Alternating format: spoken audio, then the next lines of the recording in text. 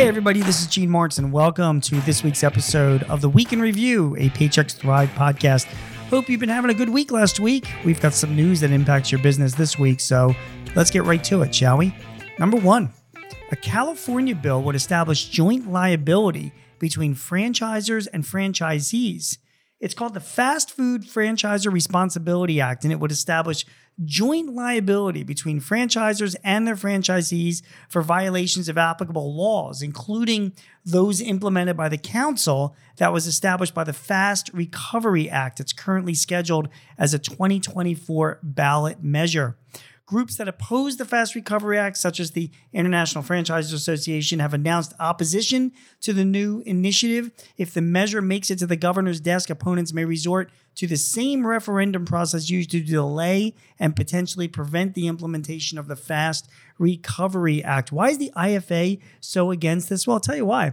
Because it puts joint employer status between the franchisor companies, the big boys, and all their individual franchisees. So if you're an individual franchisee and you're running your business and say you do something bad or make a mistake or illegal or have a problem with an employee, they would take joint responsibility for any issue that you may encounter. So therefore, the larger franchisor organizations have concerns against this. They, basically say that the individual franchisees, well, they pay a franchise fee and they run their businesses according to the terms of the franchise agreement. And if they get into any trouble, that's on them.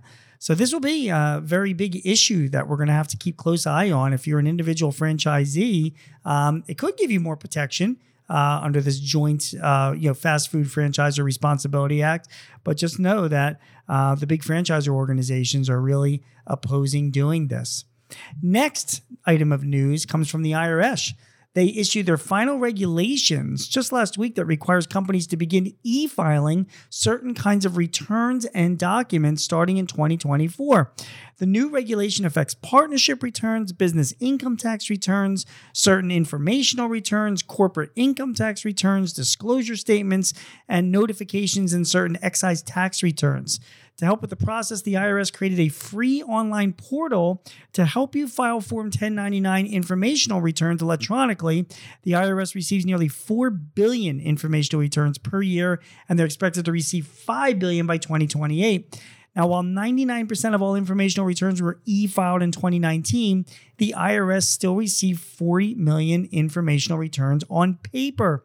Now, this is a big issue for you, potentially, if you've got more than 10 employees, because these informational returns were required for those companies that had more than 250 employees.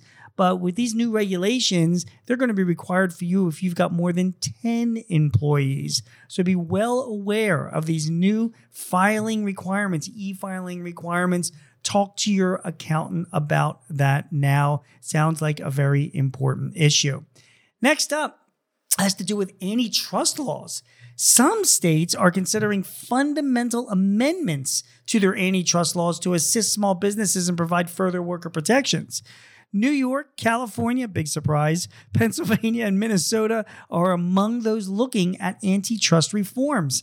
The objective would be to shift from the traditional orientation of having nearly monopolistic market share to an abuse of market share standard, wherein huge players use their leverage to gain an arguably unfair edge, either in underpricing or otherwise damaging small business competitors or in minimizing labor costs.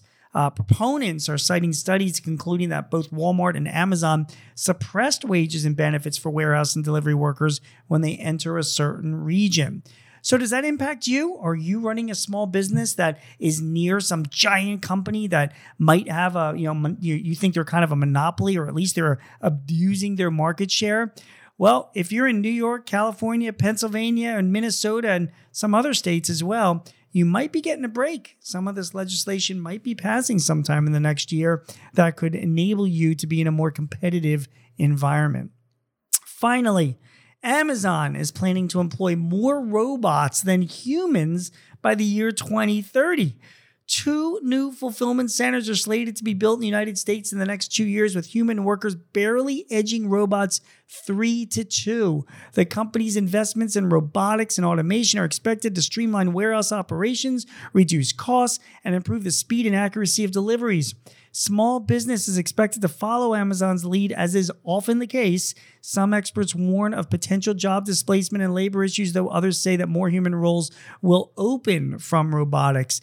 Me, I'm a big fan of it all. I have been writing about robots and automation for the past few years, and I'm going to be writing more about robotics now. It's not only impacting companies like Amazon, but many small businesses in the restaurant and retail trades. Guys, if you are looking to grow your business, particularly in this era of short labor and tight employee supplies as it is, you need to be investing in technology. I am seeing more and more of my clients, both manufacturer, distributors, service firms, employing robots, AI, workflows, and other forms of automation in their business to get work done with less of a workforce. Not that they can find those workers anyway.